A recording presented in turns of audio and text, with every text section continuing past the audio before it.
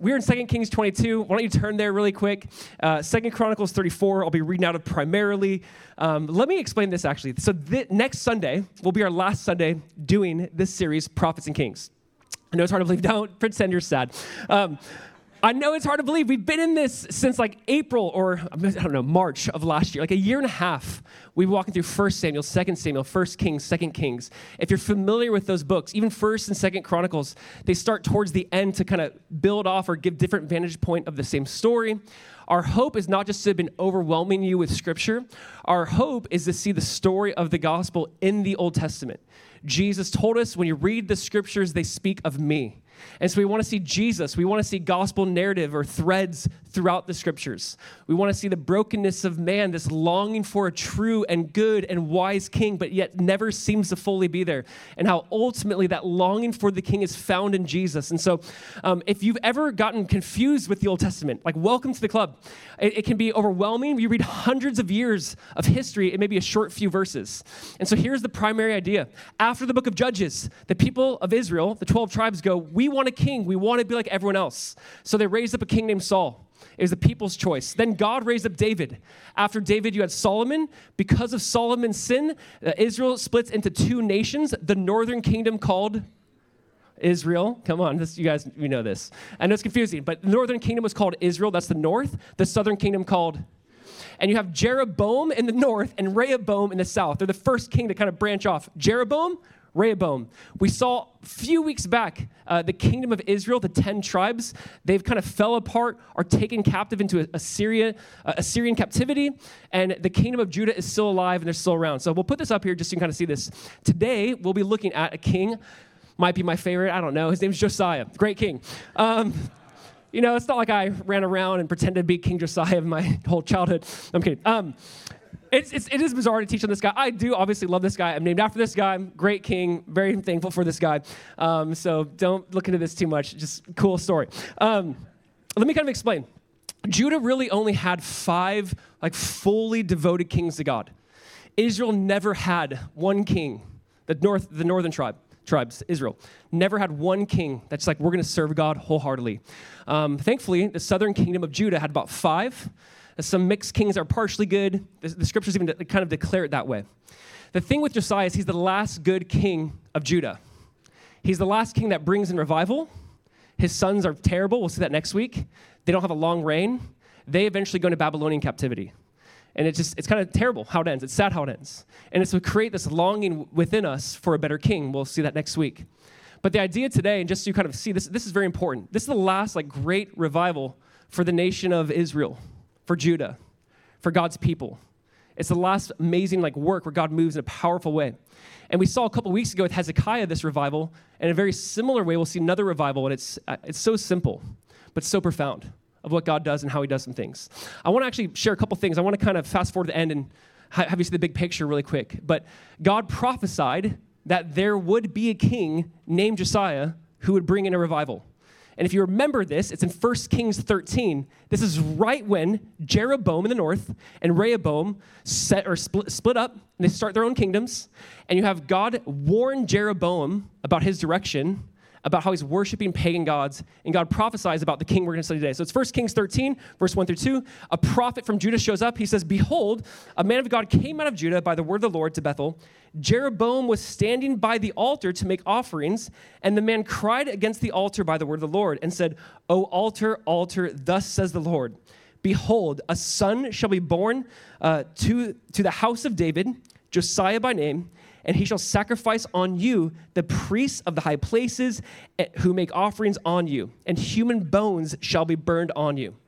So just to back up, 1 Kings 13, 300 years ago, right when the nation splits into two kingdoms, a man of God, a prophet says, no, listen, one day, Jeroboam, there's going to be a king who's going to go to the north, even though it's already destroyed, he will do this. He'll go to the north, and he's going to offer up your guys on these sacrifices. He's going to offer up their bones on these sacrifices. This is fulfilled in 2 Kings 23.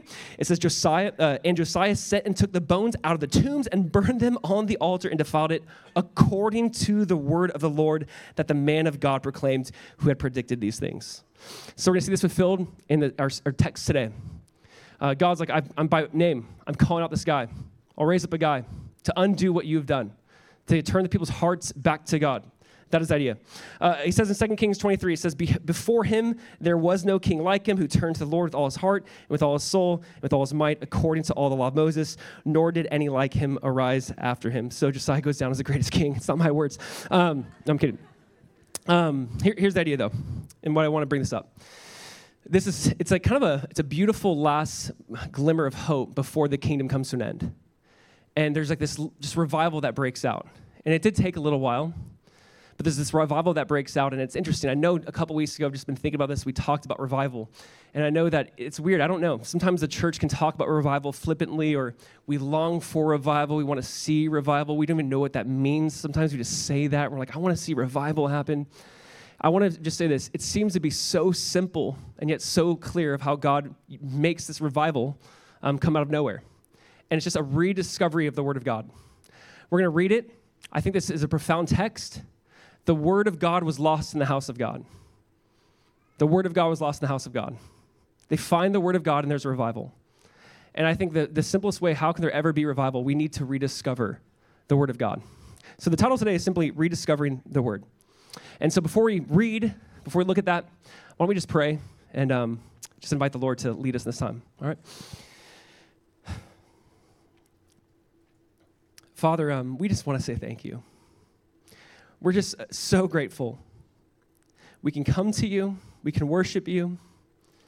God, I'm sure that myself and many others, there's so many different things in our heart, on our mind. Lord, I ask that you would do something within us here, personally and collectively. That Jesus, you would grab hold of our attention, that you would be our priority, that Jesus, we would just surrender our will to your will. God, help us not to learn information today, but we ask that we be transformed by the renewing of our mind through your word. That Jesus, you would make us more like you in this process. That we'd rediscover the word. And Jesus, you are the word. Help us rediscover you.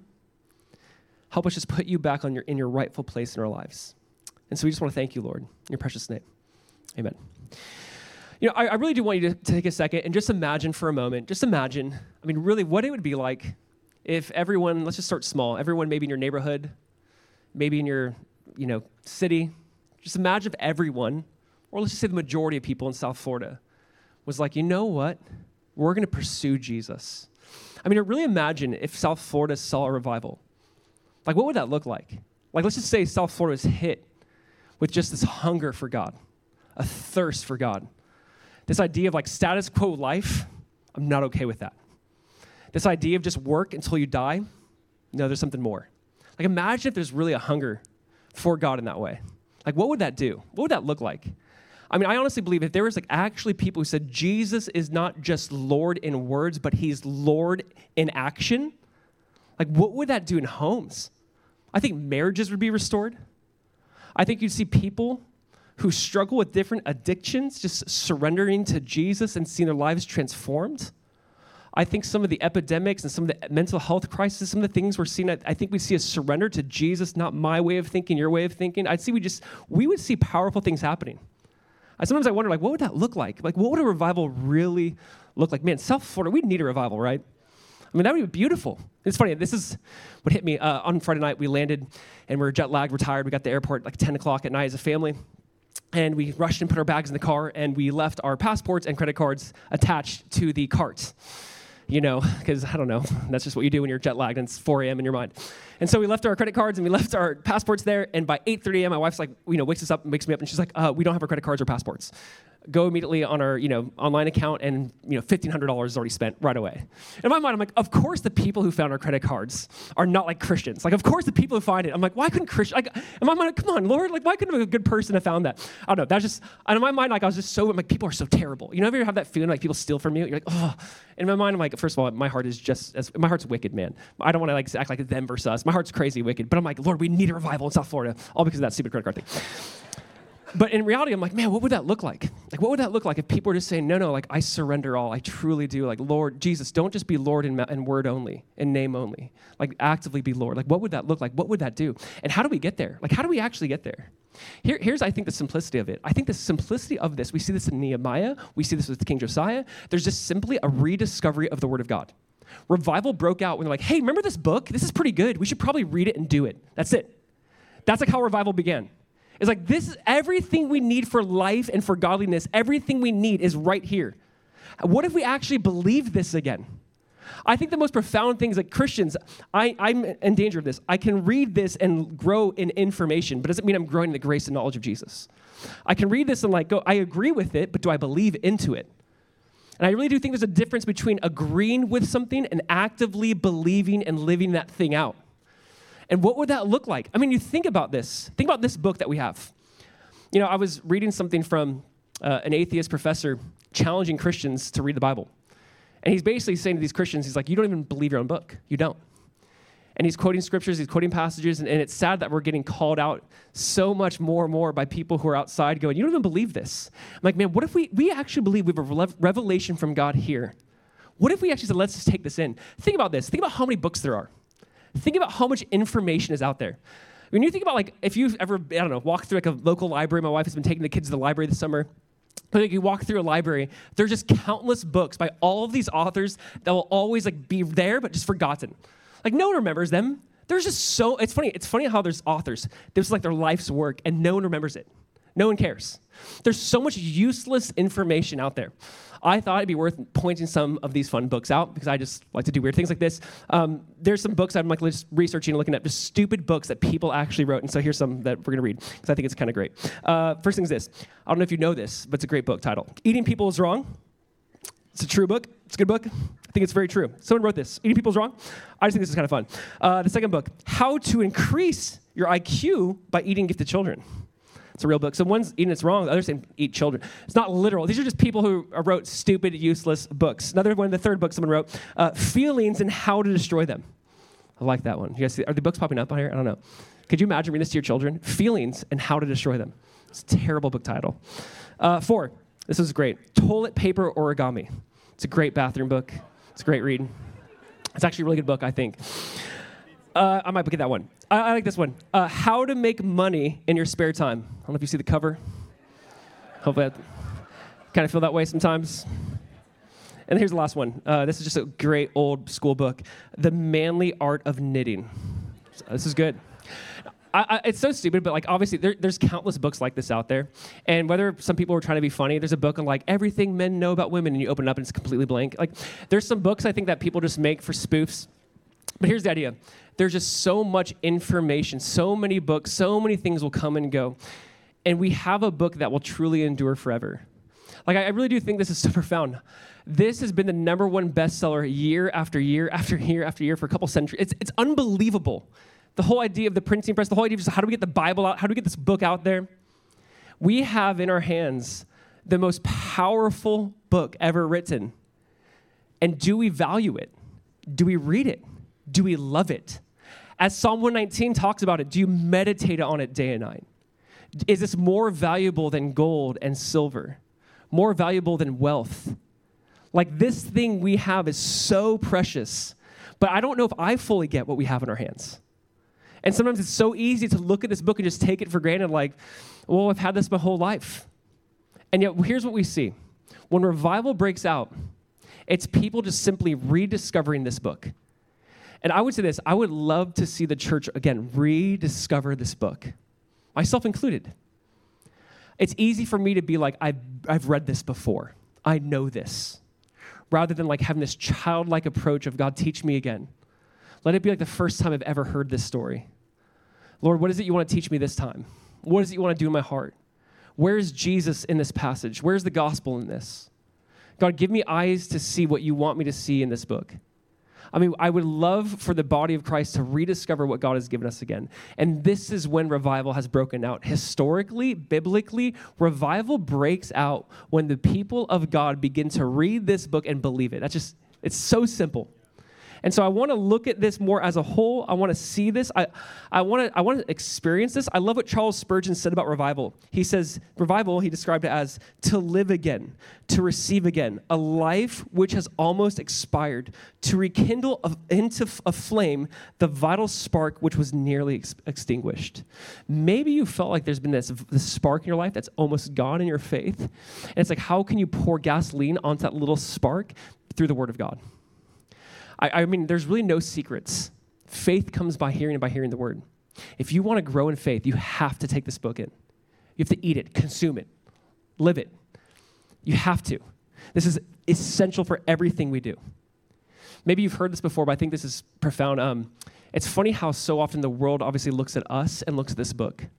You know, the atheistic Soviet Union in 1951 put out this dictionary of foreign words, is the title of the book, the official dictionary of foreign words, and they wanted to describe the Bible to the Russian citizens back then. Here's what they called it. They said the Bible, it's a collection of different legends, mutually contradictory and written at different times and full of historical errors, issued by churches as a holy book.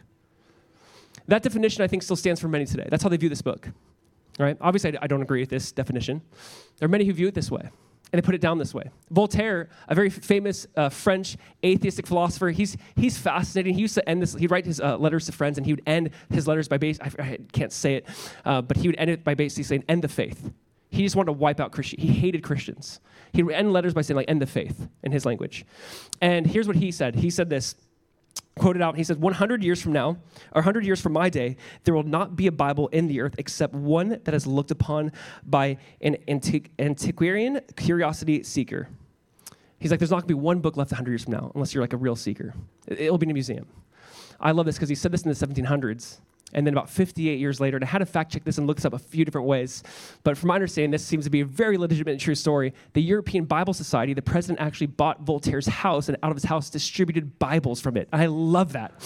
100 years from now, this book's not going to be around, and this president of this European Bible Society is like, let's take that house and send Bibles around the world from his house. I love that. Listen, this book endures forever. A lot of information will come and go, and the Word of God endures forever. And my hope is, how do we actually appreciate this again, value this again? How do I actually just say, Lord, I'm going to ask tough questions. I don't want to have blind faith, but at the same time, I do want to have a childlike response to your word. And I want to look at it through this lens of my God is big. And my God can do things that sometimes I don't always want to say out loud. But my God is big and can do some powerful things. So here's what I want to do. 2 points today, and I'll make it, number 1's long, and number 2 will be really, really quick. But we're going to do this. Number 1 is this, rediscovering the word, and number 2 is reapply the word. Rediscover the word, reapply the word. Why don't we just read it? 2 Chronicles chapter 34. Let's look at verse 1. 2 Chronicles 34, verse 1. Here's what it says. Josiah was 8 years old when he began to reign, and he reigned 31 years in Jerusalem. And he did what was right in the eyes of the Lord and walked in the ways of David his father, and he did not turn aside to the right hand or to the left. All right, really quick. I want to get back to his age in just a moment and break this down, but here's what I want to point out. Josiah is 8 years old. He becomes king, and it says he did what his father David did. All right, now his father, his great-great-grandpa, like 17 generations from David to Josiah. If you guys were here last week, his grandpa Manasseh goes down as most likely the most evil king in all of Israel and Judah's history. Manasseh was just evil. His dad, evil. So you have, in that list you saw in the beginning, you have your grandpa who goes down as just a wicked guy. Your dad is wicked. And then Josiah is like his great-great-grandfather David. And I love this. And I don't want to pass over this. You think about this. You're like, my dad's evil, my grandpa's evil, and here's a guy serving God. I love this because this gives us incredible hope. I don't know what kind of parents you had, what your dad was like, your grandpa was like. My grandpa did this, my dad did this, so therefore I have to, I love that Josiah breaks his family chains. And it's like, it doesn't matter if my dad did this or my grandpa did this, I don't have to do this. It's unbelievable because you do see this a lot. It's almost like you think because of a family, certain personality trait or something your family did, that's just what I'm going to do. Josiah's like, no, not me. From a young age. It's unbelievable they say he's like his father David. I honestly want this to give you hope. If you ever feel like I'll never break this aspect, my dad was this, my grandpa was this, my family, this is just who we are, I love it. You can change your generation, you can change your life, you can change your story. It does not have to be like your father's or your grandfather's. I love that. He was like his great, somewhere down the line, I'm sure in your history, there's someone who loved Jesus. And for him, it's 17 generations going back to David. They're saying he was like him. He was like David, his father. It goes and says, let me just break my family chains. We'll keep going. Verse 3.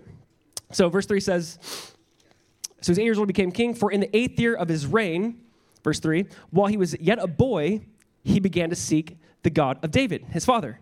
And the 12th year, he began to purge Judah and Jerusalem of the high places, the Asherim and the carved and the metal images. And they chopped down the altars of the Baals in his presence. And he cut down the incense altars that stood above them. And he broke in pieces the Asherim and the carved and the metal images. And he made dust of them and scattered it over the graves of those who had sacrificed to them. He also burned the bones of the priests on their altars and cleansed Judah and Jerusalem. And in the cities of Manasseh, Ephraim, and Simeon, and as far as Naphtali, in their ruins all around, he broke down the altars and beat the Asherim and the images into powder and cut down all the incense altars throughout all the land of Israel. Then he returned to Jerusalem. All right, we got to break this down. 8 years old, he becomes king, right? 8 years old becomes king. I have an 8-year-old. That's terrifying, right? I literally reading this going, oh, Micah be king at 8? There's nothing more terrifying than that. But at 8 years old, like for me, what would your first decree be at 8? Like Pop-Tarts for everyone. Like what would you do, right? Like you're 8. But it says then this. So he's 8 years old, becomes king.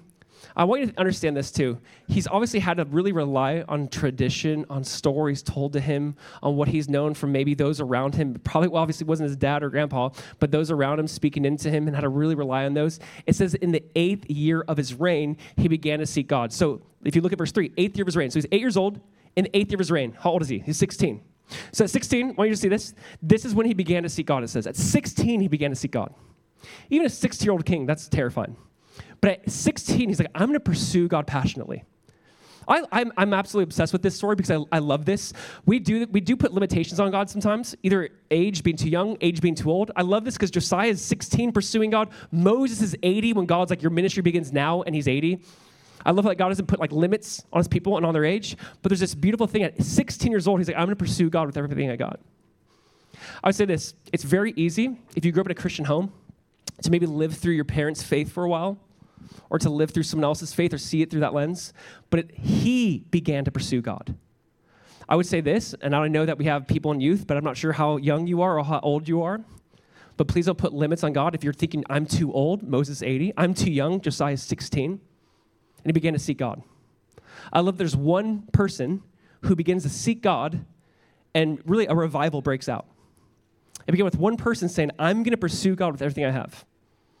Like sometimes we hope that revival starts in this like theoretical way, but what if it started with one person? What if it started with you? What if you said, I'm going to have a revival in my own life, and I'm going to have a revival in my life? Like, what if we all individually and then collectively had that little mini revival going on? But I love that he began to seek God. And here's the idea. Biblically speaking, he never sought God first. Like we know this. We know that God sought him first. I want you to understand, if you ever come to believe, like if you now believe in Jesus, maybe you did in your teens or in your adulthood, you believe in Jesus, it's crazy because at first you're like, I'm pursuing God. Like I love God. I'm going to follow God. And then as you start to like get into it, you're like, actually, God was pursuing me the whole time. God sought me the whole time. Like I thought I did, but he was pursuing me. He was chasing me down.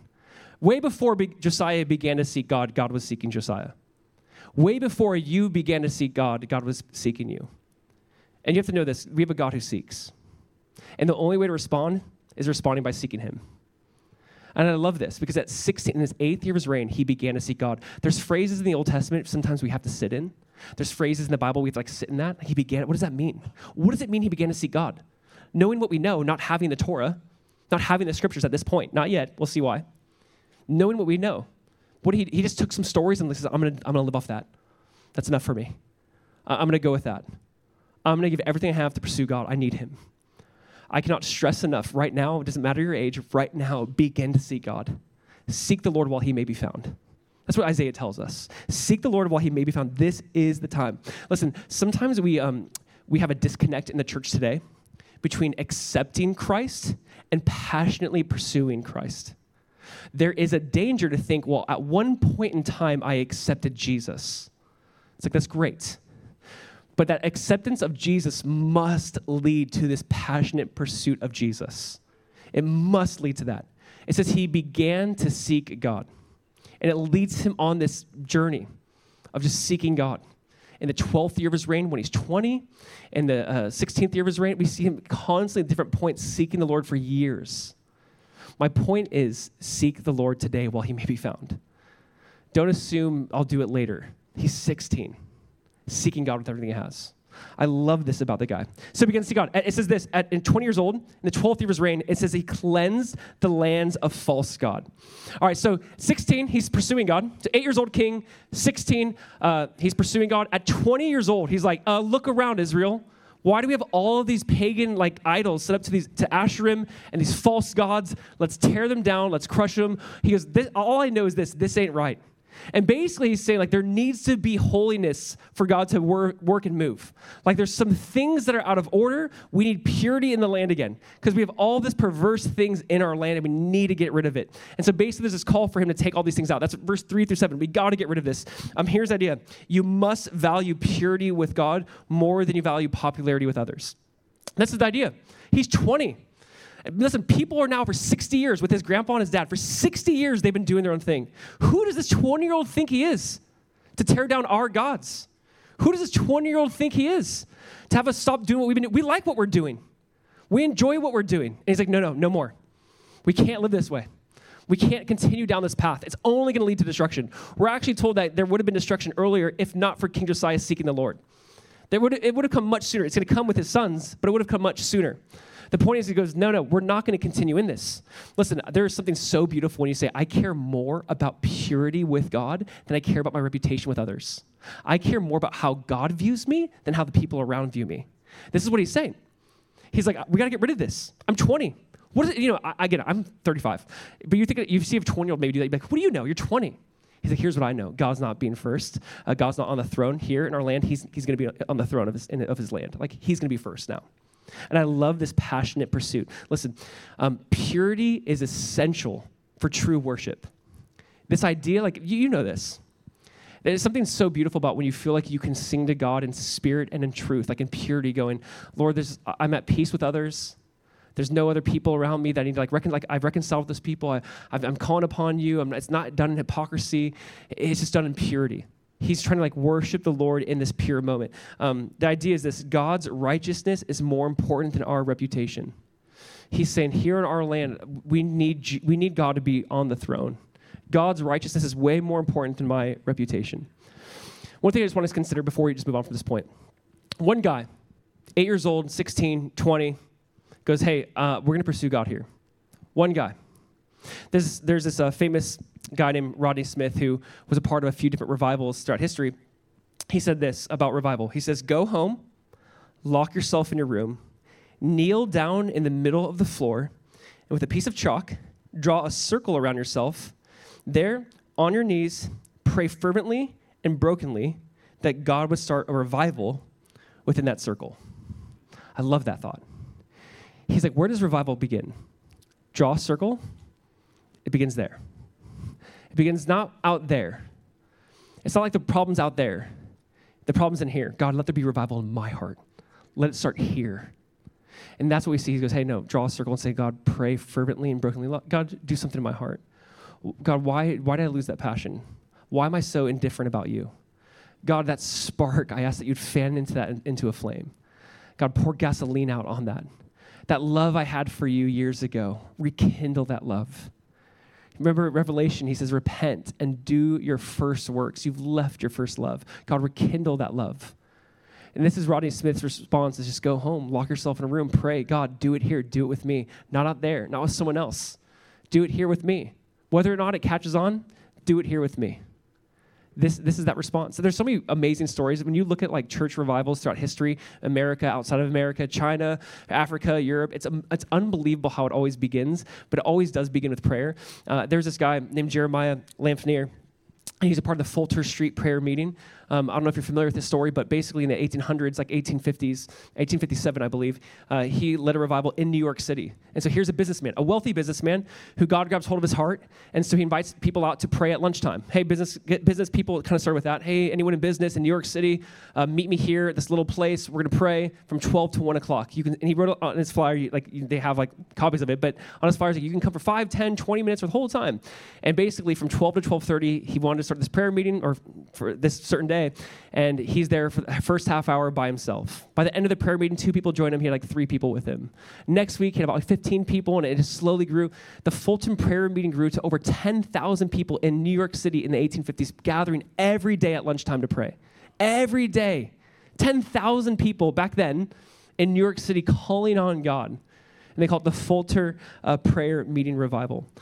And I love that just began with, Lord, I'm going to seek you. It's going to start here. And imagine that. Imagine inviting people and you're the only one. I've been at a part of a few Bible studies where I've been the only one there, right? You're like, oh, God, what are you doing? Please bring one person. And then one person comes, you're like, please don't leave. And it's so beautiful. And then like, God, turn it into 4, turn it into 8, and grow this, Lord. But just this hunger for God. And it might be awkward, and it might just be you, and you might be doing something at your home. You might just say, I want to pray. I want to come to the exchange early in the morning and pray maybe for an hour. And this is not an organized thing, or this isn't organized. But Lord, we're just going to pray. Like, what if we actually did do this? This is how so often God has worked and moved. So he's 20 years old. He's tearing these things down. We'll read verse 9 or verse 8. It says this. Now, in the 18th year of his reign, so 18 plus 8, how old is he? 18 plus 8. Come on, math people. He's 26. Verse 8. Look at verse 8. In the 18th year of his reign, he's 26. When he had cleansed the land and the house, he sent Shaphan, the son of Azaliah, and Messiah, the governor of the city, and Joah, the son of Jehoaz, the recorder, to repair the house of the Lord his God. All right. At 8, he's king. 16, he's seeking God. 20 years old, he's cleansed the land of false gods. At 26, so he's 26, follow with me. Now he's like, we need to rebuild the house of God. So 26, he's now been seeking the Lord for quite some time. And he's like, we need to rebuild the house of God. He basically says it starts here. If we want to see God move and work, it's going to start where? In the house of God. That's what he's saying. We're told this in 1 Peter. Judgment begins in the house of God. There's this idea of like, God, start within here. I love this because just hear me out. For them, God met them in the temple. What is the temple in the New Testament? The temple in the New Testament is us.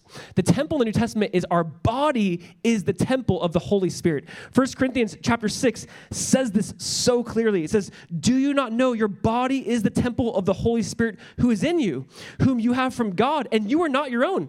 For you were bought at a price, therefore glorify God in your body and in your spirit, which are his. You hear that? Just I was like, hey, we need to fix this thing up, the temple. And here's the idea for us. God, do a work again. Hey, it begins here. My body is the temple of the Holy Spirit. God, I'm offering my body as a living sacrifice. Start here, God.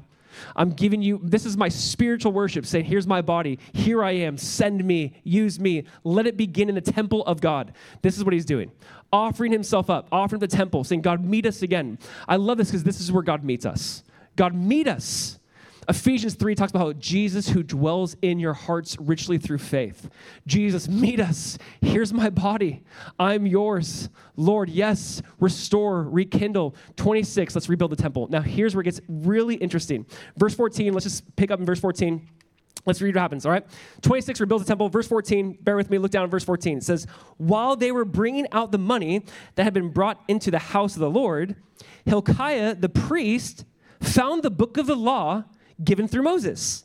Then Hilkiah answered and said to Shaphan, the secretary, he says, I have found the book of the law in the house of the Lord. And Hilkiah gave the book to Shaphan. Shaphan brought the book to the king and further reported to the king all that was committed to your servants they are doing.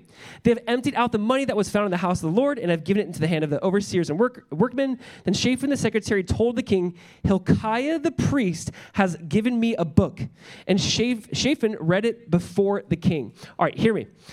Hilkiah is cleaning out and fixing out the house of the Lord, like Josiah said, he's 26. As Hilkiah is fixing up the house of the Lord, it says the book of the law was found in the house of the Lord. What does that mean? It means the word of God was lost in the house of God. That is fascinating. Please hear that again. He found the law. He found the Torah. He found the books of Moses in the house of God. So they're doing all of this without having the Torah. They didn't have it. The priest didn't have it. The king didn't have it. The word of God was lost in the house of God. Do you hear that? I mean, this is scary when you read this, go, oh my gosh, this does feel like, I don't want to be too weird with it, but you hear that, you go, is that today? The word of God was lost in the house of God. That's terrifying. It's crazy the church didn't have the book. Like, they didn't have it. I think sometimes what freaks me out in 2023 is like, does the church today have the word of God? Like, the word of God was lost in the house of God. They rediscovered the word of God in the house of God. I would say this, we need to rediscover the word of God in the house of God. We need to make this, again, a priority. I'm not trying, and I really want to be careful when I say this. I don't want to sound self-righteous or like, our church is doing better than other churches. That is so dangerous. That is not my heart in this, but it does concern me when sometimes you go, what are we doing? Like, what are we doing? Like, this is way better than what I have to say. How do we rediscover this book again? Like, how do we not have clever or tricky, like, how do we say, Lord, I want to rediscover your word again? Like, this is what needs to come about. The word of God was lost in the house of God. Here's the problem. When the word of God is lost in the house of God, people miss out on the love of God. I fully believe that. When we don't preach through this book or the full counsel of God's word, I think people are missing out on the full scope of the love and grace and goodness and justice of God. I think when you miss out on this book, I think we're missing out on what God wants to say to us. When it's just like, what can I say that will be clever or interesting this week? We're missing out. We need to rediscover this book again. Yes? I think it'd be amazing if we actually rediscovered and believed this again. This is why Paul says to Timothy, this is huge. Paul wrote to a young pastor in 1 Timothy 4. Paul said, till I come, give attention to reading, to exhortation, to doctrine. Like, this is like a big part of what we do. Paul's like, hey, the way the church should function, give attention to reading, to exhortation, to encouragement, and to doctrine. He's like, this is what you need to give attention to, time to. We need to rediscover the word of God, I believe, so much in 2023 today. I love this because Jeremiah, a prophet later, would say this about God's word. He says, your words were found and I ate them, and your word to me was the joy and rejoicing of my heart, for I'm called by your name, O Lord God of hosts. I love when you come across this in Jeremiah. Jeremiah is like, God, when I found your words, I just consumed, I ate them up. I had no idea how starving my soul was until your words were there and I just consumed them. Have you ever, I get it. I get that sometimes reading this Bible can be a chore. Like, oh, I'm supposed to do this. But have you had those moments in your life when you actually like, I'm actually hungry for this? Like, I actually feel like my soul is starving.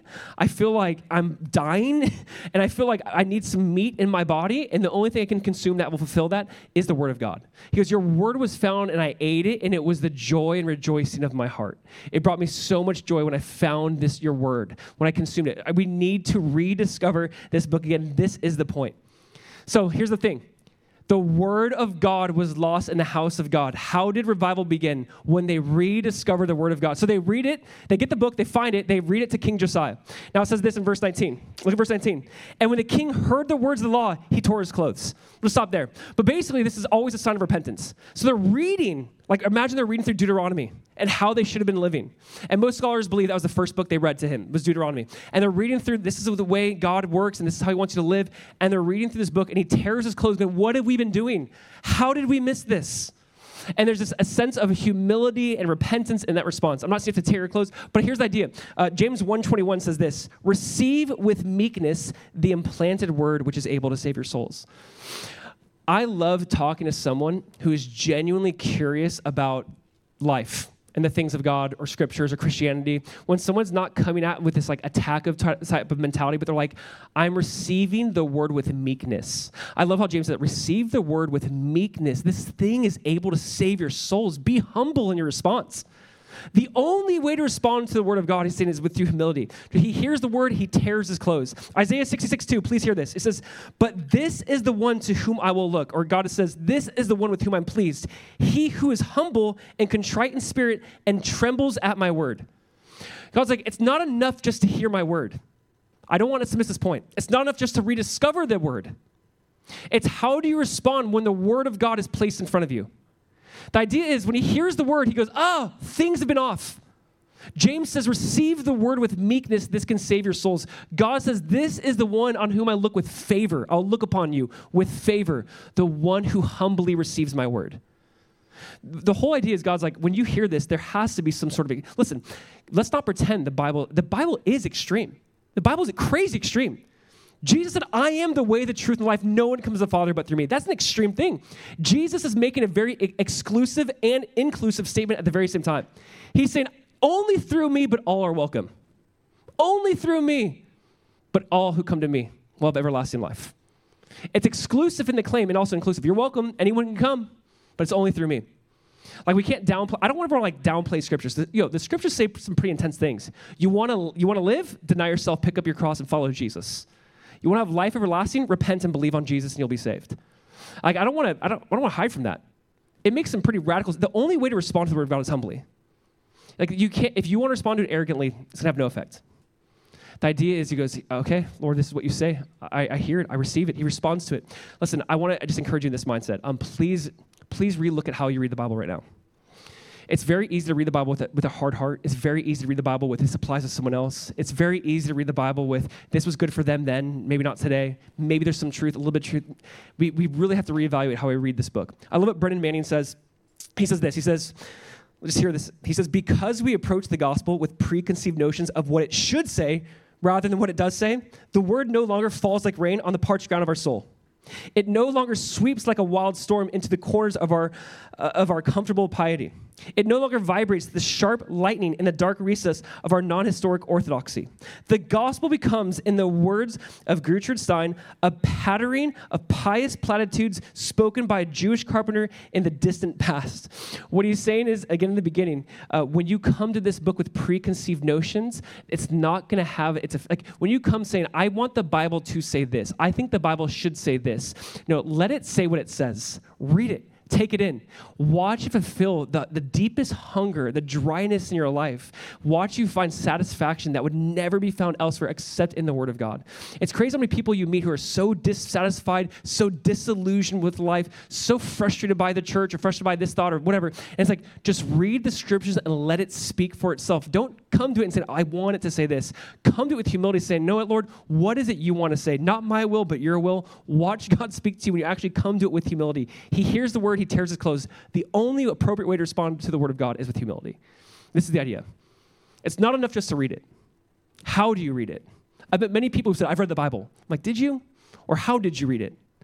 Did you read it with arrogance? Did you read it with some sort of openness? Like, how did you read it? It is so important to come to this in humility. Here's the idea. We must rediscover this book again. Josiah's time as a king is he's pursuing God. He's tearing down idols. They find the book of the law. And immediately in the next chapter, he's like, we haven't been doing Passover. Let's do Passover.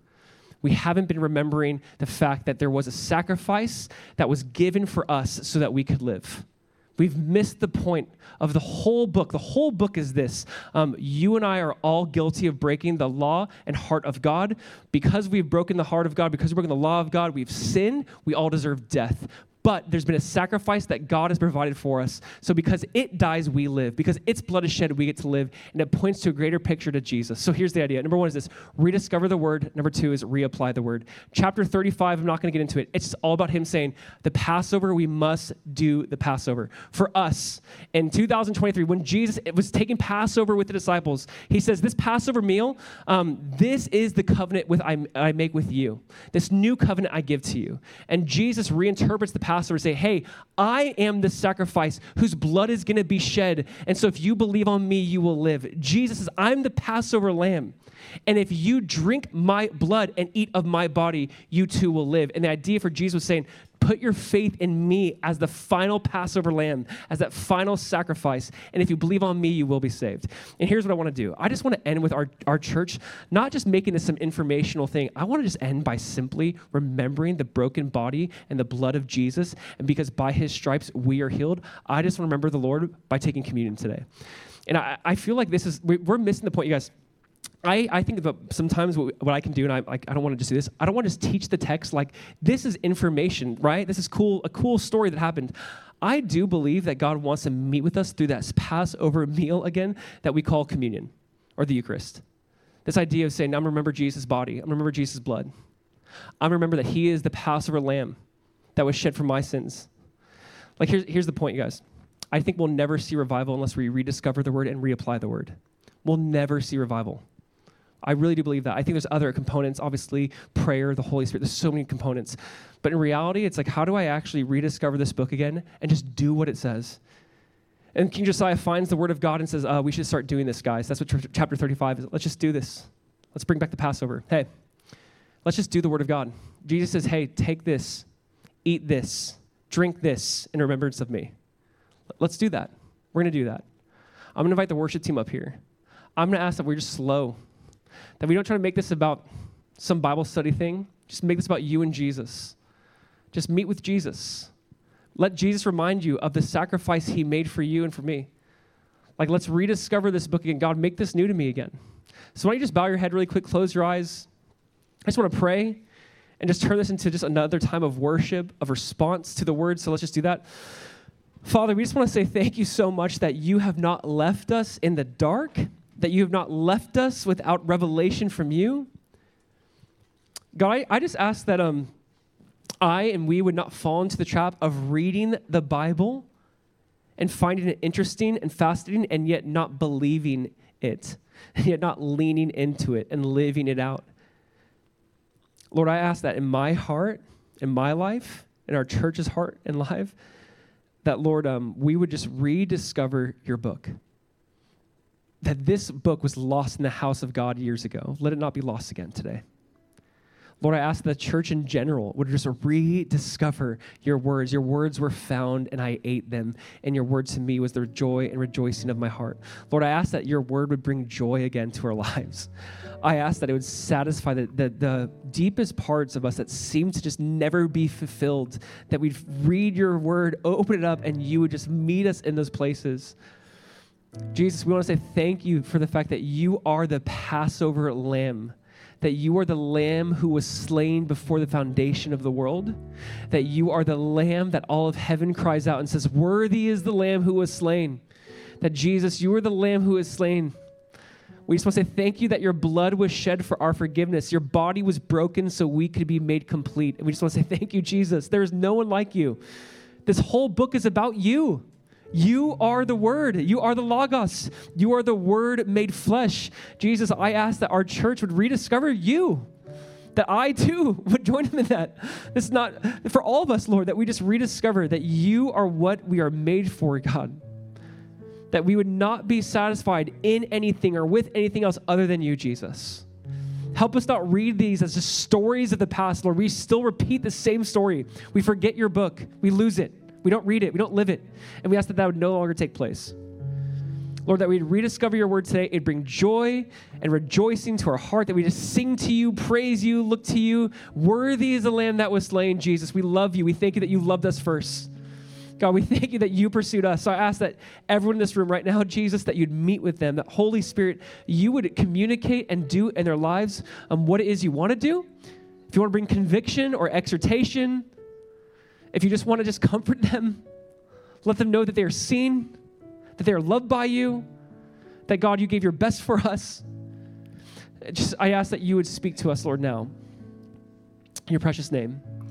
Before you just worship, I just want to remind you and encourage you guys with communion. Take some time, eat this and drink this when you're ready. This is going to be something we're going to do here individually. As worship is playing, as worship is singing, if you want to just be alone, eating, drinking, thanking, praising, standing, kneeling, spend some time just alone with the Lord, joining us in worship. We just want to do this. God, do this again. Like what happened in Josiah's day, do it again, Lord. Let us rediscover your word. Let us celebrate the Passover lamb, the lamb that was slain for the sins of the people. We have that in Jesus. Yes? Amen? Our sins are forgiven because we have the Passover lamb. It is in Jesus. Let's just worship, take communion. So when you are ready, feel free to eat and drink. But we're going to sing. We're going to take communion. Let's do that now.